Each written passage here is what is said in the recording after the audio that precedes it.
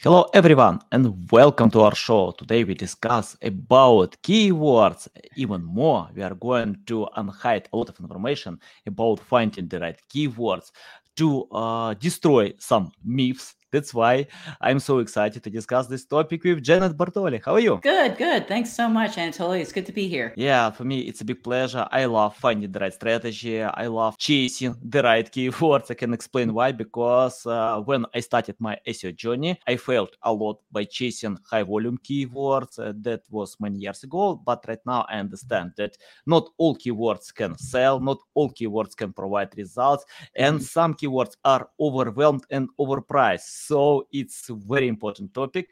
And before we start, I wanna thank you, our sponsor, C-Ranking, a top-related all-in-one SEO platform. I like C-Ranking for their very accurate rank tracker tool, which shows your daily rankings for your website in 5 search engines for any location, device, or language. You can monitor Google Map results and 35 search features for every keyword, and much more.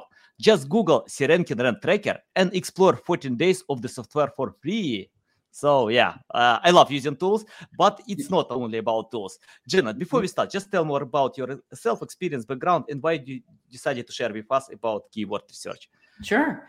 I'm Janet Bartoli. I've been deeply specialized in SEO for the last 18 years. I actually learned SEO back in 2004 with John Alexander and read everything there was, which there wasn't much at the time. I've worked on the agency side in-house. I also worked on Accenture's client side, working with the and developing an SEO go-to-market strategy for their clients. Now I'm in the Bartoli Consulting Group for the last 5 years. And there's so many myths around SEO, as we all know, and doesn't matter what year or decade we're in when it comes to SEO, keywords always seems to come up time and time again. And people think about keywords as though it were 2004, which, a lot has changed in all of this time. And so I like educating my clients on how not to think about keywords and other SEOs, just kind of helping them as they're coming into the industry, that it's not the way we should think about keywords as though it were 15 years ago, because a lot's changed. Yeah, I think so. Okay, I remember a few calls from Bing, and they proclaimed that keyword research will be obsolete. I'm not sure it's obsolete, but we have still a room, for keyword research. But I still see when webmasters chase high volume keywords. Many of these keywords are overwhelmed when you compete with Amazon, Wikipedia, Pinterest, many other great websites, and they don't sell. Even if you get traffic, it doesn't mean that you will sell. So I think it's not good strategy. Can you tell where to start? For example, if I have a new project, I wanna choose the right strategy. I have no authority, trust anything, but I wanna get SEO traffic. Can you tell where to start? So great question. So what I would do first, if you are an SEO and you're working with clients, avoid using keywords, because you're basically taking them down the path of 15 years ago. And because the search engine algorithm in Google and the other search engines have changed, but especially in Google since 2013, onset of Hummingbird, search intent is really what we should be focused on. So getting away from what keywords do you want to rank for as a question for your client is really not a good strategy, because we're focusing on the wrong thing. So instead, what I like to do is understand their goals and objectives. So once you understand their goals and objectives, if their goal is to increase visibility to one of their product pages, then it's really understanding the different types of products that are, if it's an e-commerce site, for example, what kind of products are these? And then you can start understanding from their customer's perspective how they're describing those different types of products. So, and then what we need to do, always first, conduct a content audit. Then once you've got a content audit established, you can then create the strategy around that. And then that all happens before you even think about a keyword. The other thing I like to do is, with my team, we're in the weeds talking about keywords, but I don't really share that in terms of what are the specific keywords we're focused on with the client. So think of keywords as groups or themes based on the search intent. For example, if you're working with a contractor who does window and door replacement, and that's what they really want to sell more of, then what you're really thinking of is the different types of if we're talking about, let's say, French doors, is the intent to purchase them or to find a contractor to work with who will install them? So there's lots of different intent in just that. So ranking for French doors is kind of irrelevant if this is a contractor who installs them, for example. So it really comes to really understanding and grouping them into themes and categories in that way.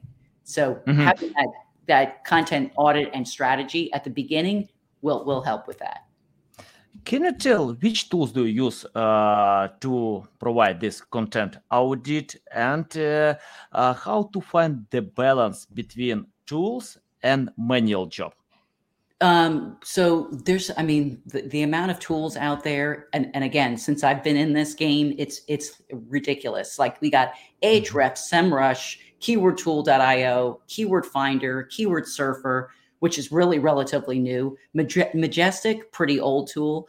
And then, but I always look at the tools that we have available that are really literally coming from the horse's mouth.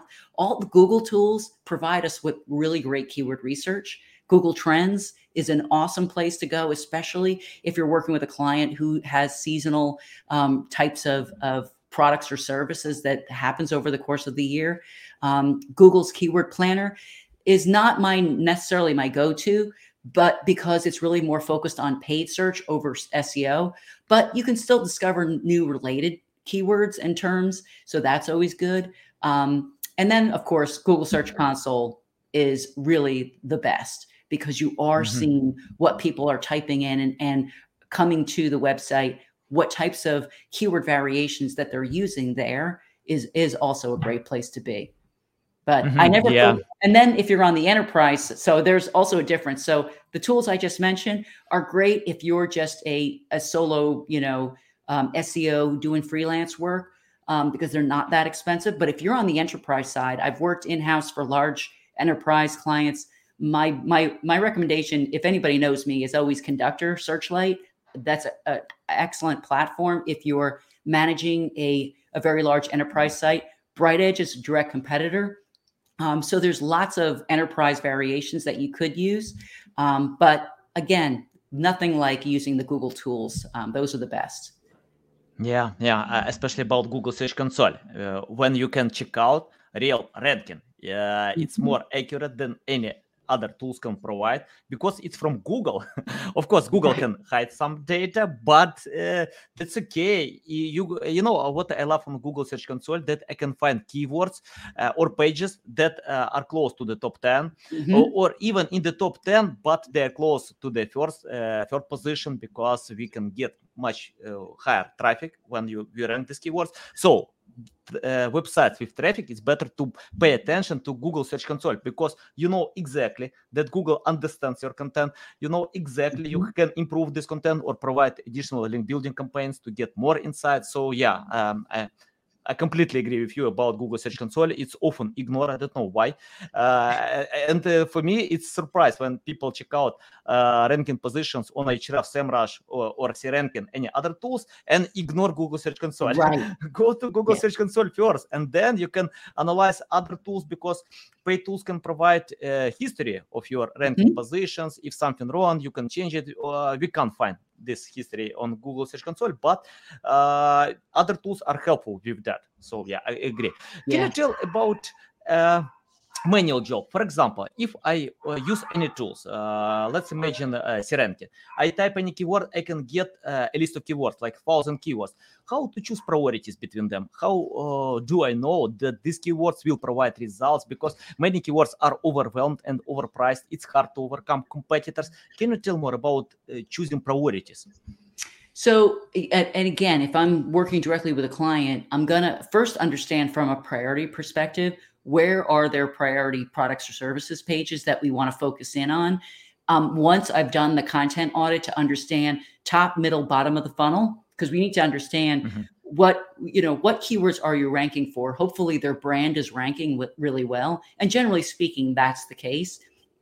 But then the next thing is we want to understand the money keywords. What keywords are going to drive conversions? That's critically important. And it can't be overlooked. I have one of my stories is, excuse me, when I worked in-house for LexisNexis. LexisNexis is a very large legal publisher, and the CEO wanted to be found for rule of law. So I questioned it because they're looking for subscribers or people who will subscribe to their publication. So something like that kind of a keyword is not going to be a great converting keyword. So you always, as an SEO, you're going to satisfy the SEO keyword. So we got him ranking on number 1 within the first few weeks. And again, this was 2009, so it was a lot easier. But, from a conversion perspective, even ranking for that, it wasn't really going to bring in all this converting traffic. So I always want to look at and identify the priority pages, and then really understand, when we're thinking about top of funnel is going to be sort of informational types of keywords, like the how-to, or, where something is, or just basic general research. So we can't overlook those, because those are really important when we're then giving them the next set, which is the middle of the funnel, sort of reviews and comparison types of keywords. And then finally, bottom of the funnel, which is like they're ready to buy or they're ready to call the salesperson. And so those are going to be more specific to maybe the product or the brand or those kinds of things. Those would generally be the better converting keywords. That's why, when I was talking about going through a cold content audit, segmenting the keywords into themes or groups to really help identify which of those better converting keywords. And then I also don't really focus so much on search volume. And I have not been looking at search volume since about 2008, because it really doesn't matter what the search volume is. If it's a long tail keyword, it's not going to be great search volume, but it's going to be a better converting keyword. A very heavy head term might be great for brand awareness, but again, are you really going to be pulling in the right targeted qualified audience? Probably not. Yeah, love it. And I check out one study on Twitter. Someone shared the study that website got 12,000 visitors a month with 0 volume keywords. They ignore completely volume because it's an accurate data. We don't know exactly what exactly is volume, because it depends on cost on CTR. Yeah, it depends on many other factors. For example, I remember when someone wrote a study about the age of Elon Musk. Nobody cares about his biography, rewards. People want to know his age. It's interesting. If you type on Google, you can get the answer to this question, without clicking any website. So why we need to create content on that? You mentioned about sales funnel. Can you tell more about that? How to create sales funnel and pillar topics? Because sales funnel, for example, let's imagine that the keyword weight loss. Yeah. When if websites sell weight loss supplements, it's possible that weight loss is a related keyword, but it's high volume, overwhelmed, overpriced with many recognizable websites, health.com, many others. Can you tell about choosing the right keywords in your sales funnel that actually will bring to the sales? Yeah, this is why it's critically important to have conversations with your client before you even get into any of that, because they know now, not just the client, if they have a sales team. I love interviewing the sales team because they're the ones dealing with all the, sales calls. If it's B2B specifically that you're working with and there is a sales team, having a few conversations with 1 or 2 salespeople will really give you a lot of insight into the types of questions that their customers are asking. So any of the frequently asked questions, anything that you might see over on People Also Ask, again, it's just understanding where they are in the buying phase of things. If they're doing their research, there's going to be much different types of questions and keywords associated with that than in sort of further down where they've done their research and they're comparing one brand to another. There's going to be a different set. And even the keywords associated will be, they're a lot more informed because they've done their research. So they're not asking the basic questions early, as they do early on. So, having a conversation with the client to understand, what is it, problems or situations in which your client is coming to you for a solution. What questions are they asking? And if that person is high enough up in the organization, they may be so far separated from the client.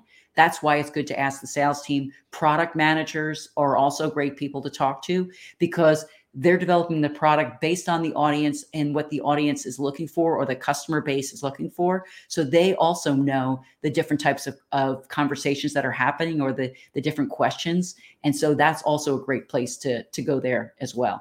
And also, don't forget to talk to, if there's a paid search team, as an SEO, SEOs like to silo themselves away and just, not talk to anybody else. But it's really important to talk with the paid search team, the social media teams, and find out what conversations are they having, to really kind of pick up and get some ideas from those teams. And you'll learn a lot, based on if it's a paid search campaign, what are the better converting keywords? What are the ones that are just not really doing well? Or those that are really high price CPC, maybe you can use leverage those into the organic program.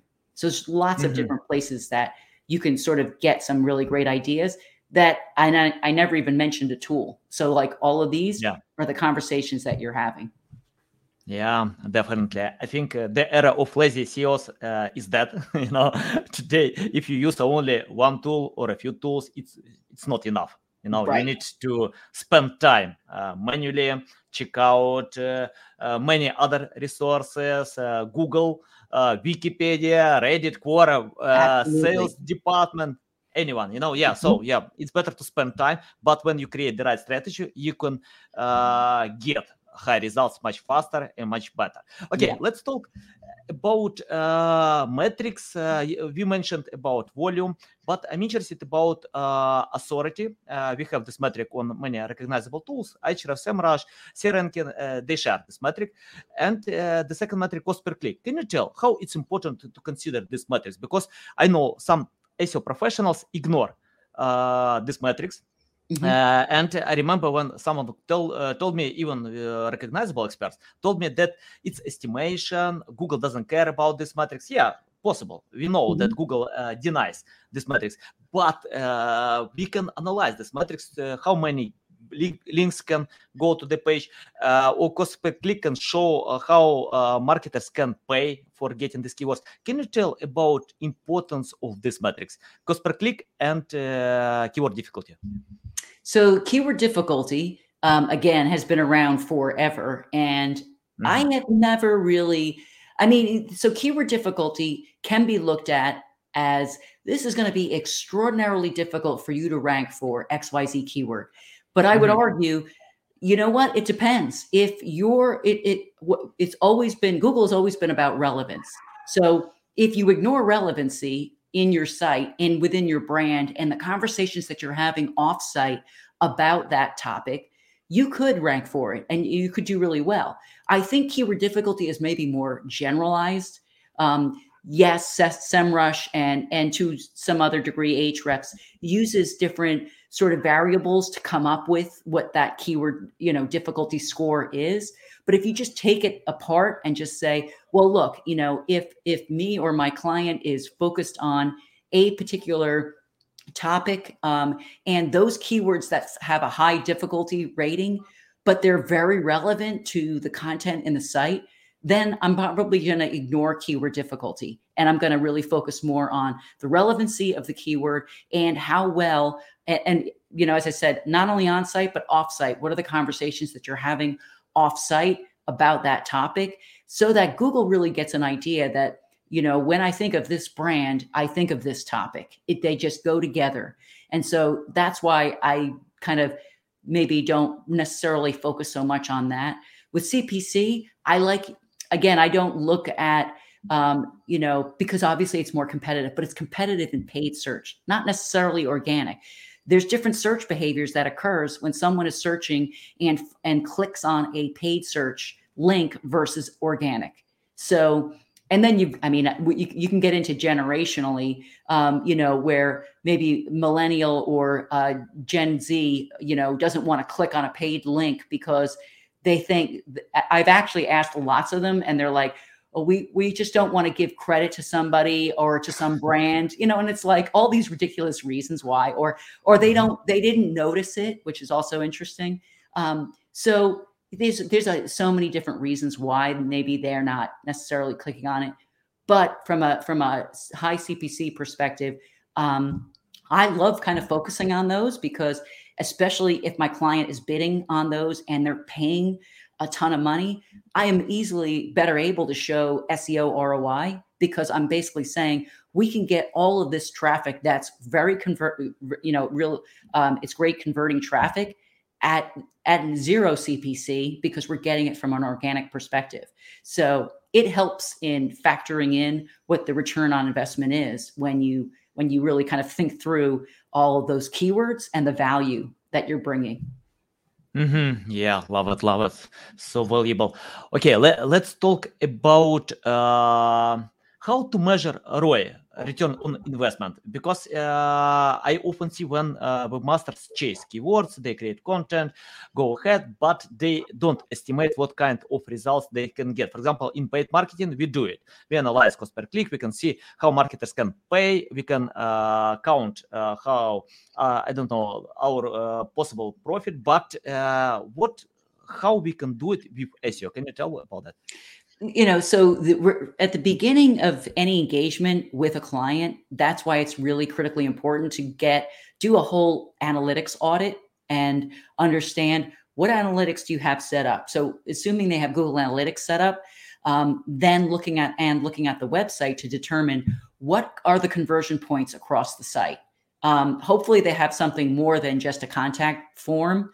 But sometimes there's a client that's what they have. So I think it's really important as an SEO, we should really be educating our clients on this website is not a brochure. It's supposed to be a lead generating machine. Okay. So if we have a proper lead generating, the different elements set up in the site, for example, if you even have a blog post, there should be some call to action on every page, but especially even in a blog post, if it's to, contact a sales rep or download a white paper, giving some call to action, then really understanding from the client, okay, you've got all of these calls to action leading to something. So some kind of sale. So then it's really important to understand from the client's perspective, what is the average conversion value? So what you do is if you determine one client might be worth $30,000 and the lifetime value of that client might be much more than that. So, you might ask them $30,000. This is why it's really important to, as an SEO, you need to charge a lot more basically, because if we're getting free traffic and they're able, and their sales team can convert, if we increase the traffic by, let's say 50% on an annual basis, and their sales team can convert that traffic, 50% of that traffic, and their average sale is $30,000, then to sell SEO for less than, a few $1,000s a month is ridiculous. Then it just almost looks laughable, right? It's like, you're commoditizing or cheapening SEO, which it should not be, because there's a lot of human intelligence. It's not a cool, to have a keyword tool, with a rank report. That's not SEO. So yeah. Then there's a lot of businesses, that's what they think, that, this is what SEO is just a rank report. But it's really incumbent upon us as SEOs to educate and inform them that this is a profitable lead generating digital marketing channel. That's why we should be, emphasizing return on investment. Yeah, love it. Okay, let's switch our conversation to the number one ranking factor, content. Yeah, because I often see when webmasters when they find keywords, they usually create content with topics that have a lot of other high quality content. It's hard to compete with other websites. We are subjective about the quality of our content. Nobody knows it's quality or not. But when you create the same piece of content that many other websites have, it's hard to overcome them. Can you tell how to create content that is much better than competitors have? For example, after creating, finding a list of keywords, choosing priorities, we need to create content. And if it's subjective, how do we know that our content is much better and which content is better to ignore? Right. Well, so this is the $1 million or $1 billion question, really. It's, it's this constant. Google wants quality content, and which is vague, and it doesn't tell us anything. So I think the best way to think about it is, if you just start with the direct competitors and seeing what kind of content do they have. Now, their content may not be great at all. So, and there might be a situation where you really can't look at what they have, because what they have is just really of no value and really does not help. So what I would do is create a variety of different types of content: short form, long form, include a video, include maybe an infographic, to testing what content is going to resonate, the different topics, and the pain points that your prospective clients might have. A lot of maybe how to, and depending on what industry you're in, will really dictate the type of content that you're going to create, So it really boils down to what is the best piece of consumable content? What is it that my audience wants to take in and actually find value in it? So you can run a whole content test for like 90 days and just see which content is ranking, getting like shares. If you're sharing it out on social media, is there engagement there? And just really kind of then repurposing that inside your website, but always measuring and looking to see, how many links did I acquire? How many people have actually shared this, commented on it, and it's gone viral. So that also kind of, and not every piece of content is going to go viral, but you might have a piece of content that is a really great, it's a huge guide, and it's everything that person might need. And you could look at Backlinko. There's tons of really great content. Well, why is it great? It's not great because it's long form, but it's great because it's very detailed. It's very step by step.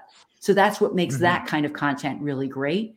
But what might make content on some, a medical or healthcare website, it might have to take a different approach. So it's really all about testing to see which really is going to work for my audience. Yeah. And what I like in Brian Dean content, that it's simple to consume. It's not hard to understand. Right. When you read, Exactly. you can feel that this content was written for you. Not for a crowd. Personalized, simple. So Brian Dean is good with that.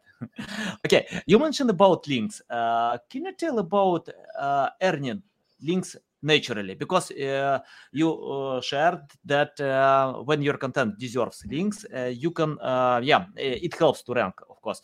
Can you tell how to create link-worthy content, something like this? Well, it's funny because every time I would have a client, especially the enterprise level clients, so the really large, well-known brands, they don't need it. Generally speaking, we don't need to heavy up our link building program so much, because everybody knows who they are. They know their products and services. So what we would typically do is create content that was link worthy or share worthy. So again, it's really valuable. It's very easy to consume, simple, just like you were saying. It's simple. It's easy to digest. And if there's a video, maybe it's a short 3 to 5 minute video that just condenses and simplifies the information, so that it's so easy for people to take it and just consume it right away. So those are typically the ones that will likely get better links, because it's the publisher or the consumer who's finding it really interesting and valuable. And so they're more likely then going to link to that or share it with their audience. And so that is another sort of, anytime you see any of that happening, is more votes to let you know that, hey, this is really good content because it is people are sharing it and they're linking to it. And it's maybe not just people in the industry, but you might see people on the fringes of the industry and maybe overlapping other industries sharing it as well, to really kind of let you know, like, this is really helpful content. So it's, but not focusing so much on, I've got to create this piece of content to get a link. That shouldn't be the ultimate goal. The ultimate goal should be, is this going to resonate with my targeted audience? That should be a bigger reason to create good content. Yeah, love it. Okay, let's talk about Amazon. For example, when I open Amazon, any product, I can read reviews, get pictures, description, anything about this product, including video, many other stuff. But in many other websites, they use different pages, to satisfy different users' intent. For example, I need to read a blog post, how to use it. I need to open some pages with pictures or video content on YouTube, but Amazon can unite all of them in one page, and I don't need to search for other types of content. What do you think? Is it a good idea for other websites to unite all possible? It's like sales funnel in one page, or it's better to differentiate pages? Well, again, if you're talking about e-commerce, which you would be if you're talking about Amazon, but there's other platforms. Amazon, their algorithm is A9. Is it A9 or A11? I think now it's a separate, completely different algorithm than what you get in Google Shopping. What you have in Google's products. So completely different there. So what in terms of where to focus all of your efforts, from do you create a landing page so that it's very specific and houses all the products just like Amazon does? Again, I think it depends, but I think it's, where is your audience mostly likely going to be shopping, and where will they most hang out, and where can they really benefit from the content on that page? And thinking about your own e-commerce platform, is the product description there? Do you have user reviews that really kind of helps inform someone, because it's a consumer who may be like trying to understand this product versus another brand's product of the same type of quality?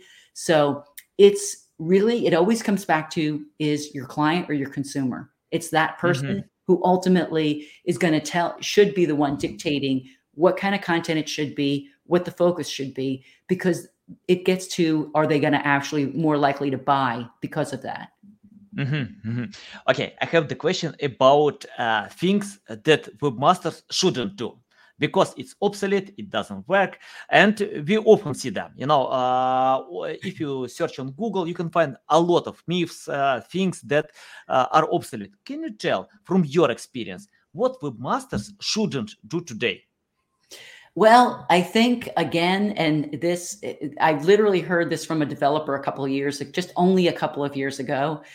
The keywords meta tag, I think we need to finally put that thing to rest, because it's been like more than a decade that Google hasn't even looked at it. However, if you are using Yandex or Naver, these are other international search engines that do still look at it.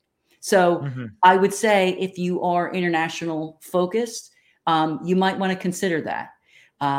But in terms of, I would say the biggest webmaster problems typically are trying to hide content. Again, these are really old tactics, but there are still some, because the developer's looking for what's the quickest way to show this piece of content to the visitors. And there was a brand that I was working with a few years ago. Their developers thought, you know what, our page speed is really slow. So what we're going to do is, we're going to show the search engine one thing, and we're going to show the user something else that's going to appear much faster. And so I explained to them what doorway pages are, and the fact that you can't show different stuff to a search engine than to a consumer, that it has to be the same. So, it's in my situation, it's been more of the developers, the people on the development teams that need more of the SEO education. and they're trying to do things that we used to do 15 years ago. Whereas the SEOs, I think, if we're talking about from an SEO standpoint, what needs to go away, it's we started earlier, just talking about the keyword. Just stop focusing in on the sole keyword and don't have keyword conversations with your clients, because at the end of the day, it's about search intent. It's not about the keyword. It's not about this piece of content. It's got to be at least 1,000 words or longer. You can have short form content if you can. You can successfully answer a question in 500 words and you don't need to, and there's just nothing more to it, then why bother adding more content there? That's not going to get you ranking higher. The purpose is get in, get the answer, and get out, or move through the website. And that's Google's objective. And that's why your site will, or your pages will rank. It's because it's great content. Maybe it's in a featured snippet because you were able to answer that question successfully in 3 or 4 steps, and you didn't need to have 1,500 words on a page. So it's there's always a lot of different things. There's always a lot of different myths. Is SEO dead is another one, with which it's like we're tired of hearing that. It's like, yeah, exactly. So valuable. Janet, I have the question about your unique selling proposition. For example, can you tell why you mentioned many times about your customers, how you can explain, educate them, lead in the right direction. But can you compare yourself with other agencies, freelancers? What is your unique selling proposition and strong side compared to others? Well, so I have 18 years of experience. I have done SEO in every way an SEO can be done, whether it was in-house, working with smaller, very small clients, very large international well-known brands, all different types of platforms, enterprise platforms like ATG or Sitecore, all the way down to Squarespace and Wix sites, everything in between. So I've got a vast amount of different types of experiences that I can help my clients with. And then the other, I would say, key is I love educating my clients. I have done, whether it is development teams, we'll do like either in-person or online training. I will teach the developers exactly what it is they should know from a technical SEO perspective. And it helps them and it encourages them to really consider SEO. So I love doing that. And then I also work with content teams where I'll do education for the content team so that they can understand what content is going to be, how to optimize site side and how to think about content and get away from the focus of a single keyword. So I would say that's, probably in a nutshell, my unique selling proposition. Yeah, I think it's brief one. Okay, let's imagine you have now 18 years of experience. What will you do to learn SEO today? Excellent question, because it is much different from when I started. So it's very dizzying because there's so much out there. You don't know who to pay attention to, but there are many industry experts that we should be paying attention to. Starting with Google. Google has a whole array of developer resources and support stuff where they have the guides. The Human Rater Guidelines is great. Now, you shouldn't read that cover to cover, but just like if you dip in there every now and again, you'll definitely learn something. Learning from others, whether it is Search Engine Land or whether any of the SMX conferences, especially one of my favorites has always been the Advanced SMX conference. Just asking other SEOs lots of questions. And then there's never anything better than just doing it. It's whether it is, as I had done back in 2007, I built my website from scratch. I got, put my name as the domain, and I just started trying and testing things and putting in redirects and trying different types of content. And that's honestly the best way to really get great at SEO pretty fast. Nice. Love it. And the final question, can you predict the future of SEO? Because many things are coming, like metaverse, many others. They can change the game. What do you think? SEO will be dead in one day, or it's a shiny future? This is one of the Web 3.0. This thing is extremely difficult to kind of pinpoint. And I've actually asked some very experienced SEOs the same question. And many of them don't necessarily have a great answer because we're still in the very early stages of you know, of Web 3.0. It's so early on that you just can't, you know, everything with regards to AI, blockchain, all of this. So I don't think that is going to necessarily feed into ultimately SEO. All I can understand, if we just look just in the next 12 months, we know within the next 12 months, there will be some changes. They won't be drastically different, but we know video, even if we just take a look back 5 years ago, there weren't many brands using video. Now it's like 80% of content is really video or more in many cases. So we know mobile is now really has really grown and has for a lot of brands, mobile is now still the most powerful use. But I think, you know, with voice search, which is still, you know, we're still using voice search for a lot of things as well. It's still evolving and changing. I don't think it's going to be changing as fast, as quickly as maybe people expect it to. You know, just looking 18 years back, it's, you know, google.com, it's still there, you know, and we're still typing in your search queries have gotten a lot more sophisticated because Google's gotten more sophisticated. So Google will continue to become sophisticated and be thinking about the searcher first. And so, and us as SEOs last, you know, so it's up to us to constantly get educated and just to keep a finger on the pulse of what's going on and how your customers are searching and what they're using, whether it's Google or any other search engine or other platforms. Yeah, awesome reply. And I remember one study that shared TikTok users in 40% of time use TikTok to search for some queries, not Google, you know. So yeah, video content is growing and we'll see. But I agree with you. It will not be dropped in one day without any traffic, you know, because it takes time to change habits, to find something new. And if you have experience with SEO on Google, you can adapt to any other marketing channels. That's so true. Yeah. It's more well, about they did, experience. you know, back in 2009, they thought Facebook was going to be the new search engine. And so, you know, so there's that, you know, I mean, that was a prediction then. Yeah. Jenna, tell our audience how they can reach out to you, learn more about you, follow you. Sure. You can reach me at bartoliconsulting.com. That's my consulting website, or LinkedIn. I'm Janet Bartoli. I'm over there on LinkedIn and happy to connect with you there. Okay, guys, you can find all these links in the description below. Listen us on Apple, Google, Spotify. Thanks again for your time. A big pleasure. Welcome back anytime to share more valuable insights. Guys, you need to follow Janet because you can see a lot of value. So you can learn it and go in the right direction. Okay, guys, love you. See you.